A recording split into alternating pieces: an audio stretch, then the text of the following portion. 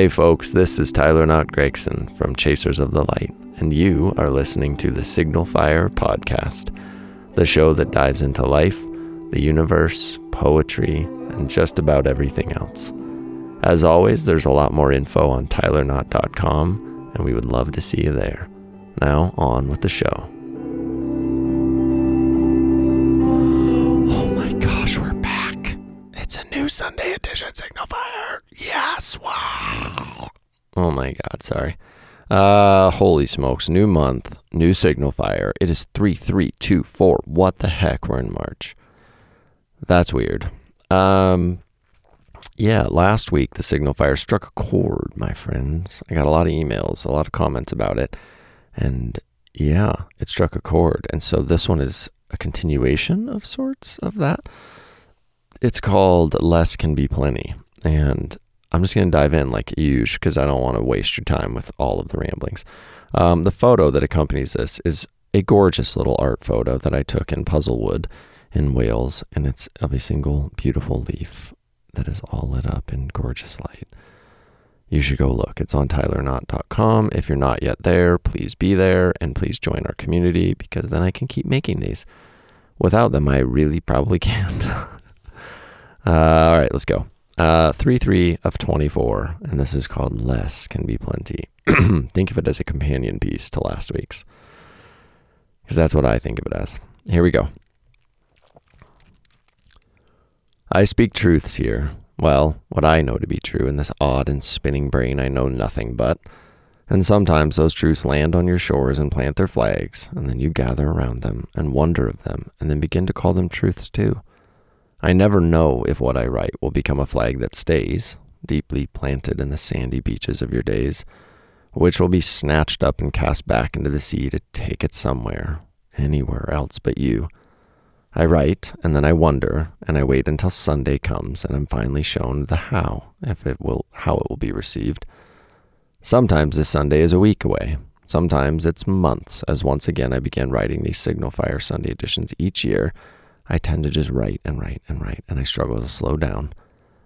It is up to you to tell me how these truths land. And last week, I heard from many of you through my many channels that what I said was a truth flag that anchored itself deeply beneath the surfaces of the shorelines you occupy. You agreed, you felt seen, and you told me this. Last week I spoke at great length about this massive, crushing guilt that is so often accompanied with the stillness we try to infuse into our lives. I wrote a lot of words about the cult of busyness, of accomplishment, and how it convinces us that resting, that listening to our bodies or minds is a weakness, that all hobbies should be hustles, not every moment, or that every moment should be filled with something akin to productivity. Nonsense, this. Absolute nonsense. And so this week, I wanted to discuss my thoughts, my truths, in a little bit more detail. I wanted to talk about a life of overs and how much beauty it steals from our lives. And maybe by discussing these overs, we can better learn how to take that much needed rest, to appreciate that much deserved stillness. We have been trained over all the years we've come through to not only prioritize, but to celebrate a life of these overs. When I speak of overs, I speak of not only the frenzied motion and overcommitment that I wrote about last Sunday, but more, but deeper, and it's been weighing heavy on my mind for a long time. We are a species that creates overs in nearly every facet of our being. We overthink, we overwork, overcommit, overanalyze, overstress, and overworry. We do this because we're so deeply knotted to what I spoke of last Sunday, this cult of constant accomplishment, this never-ending push towards more.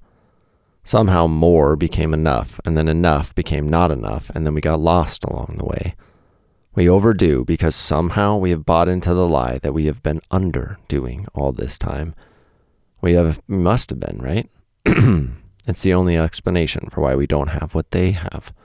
Why we aren't where they are, why we cannot seem to catch up. In come the overs, and they are heartbreaking in their ruthless efficiency. They spread and propagate faster than we would ever believe.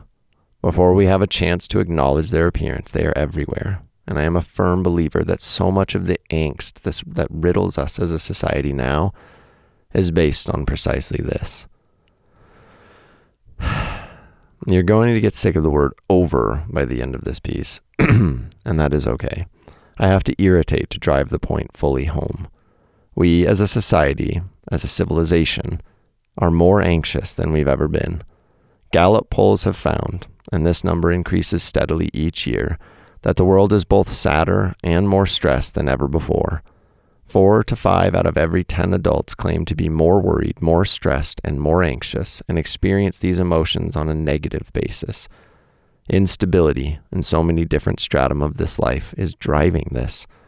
The difficulty in making enough money to pay bills, inflation sending living costs soaring, social media turning every lens at our disposal back at ourselves, only to open the door for comments from every corner of a jealous planet that alienate, that pick apart, that create self-perceived flaws in just about every aspect of ourself, from appearance to success.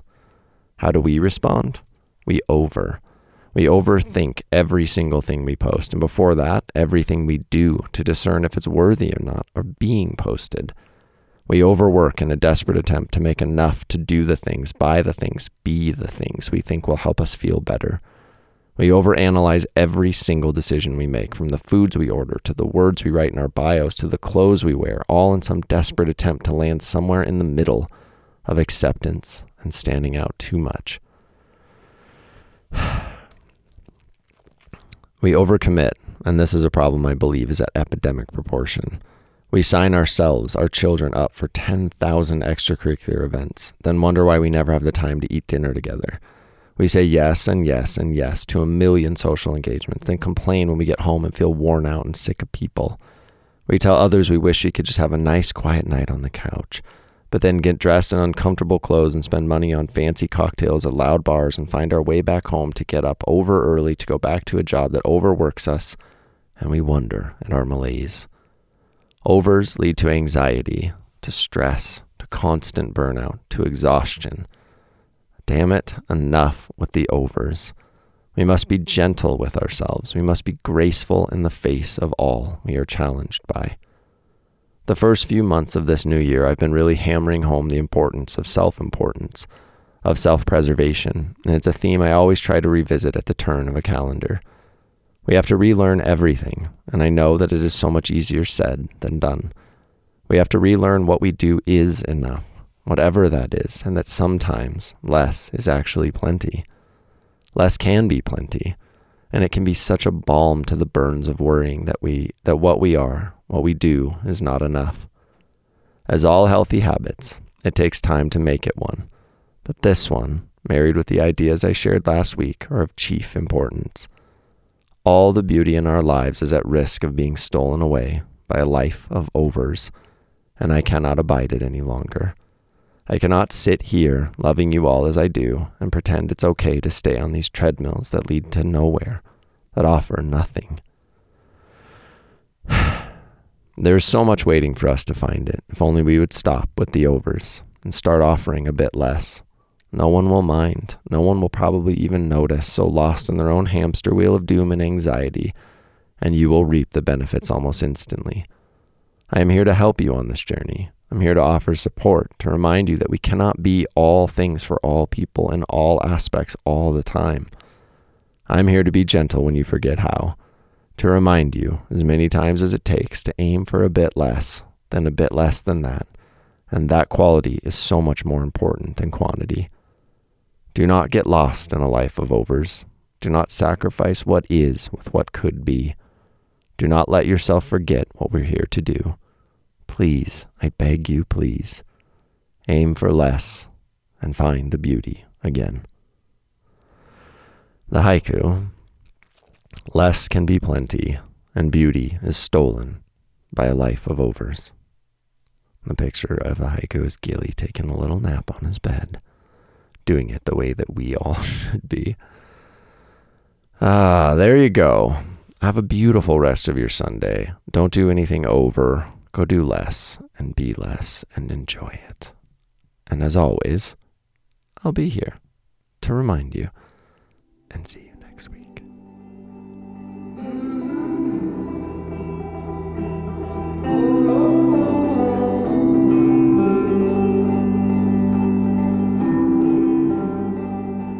This beautiful Signal Fire intro and outro music was graciously provided by my best buddy, Gregory Alan Isakov. If you're not yet listening, you're missing out. Head to GregoryAlanIsakov.com for more. Thanks, buddy. I love you.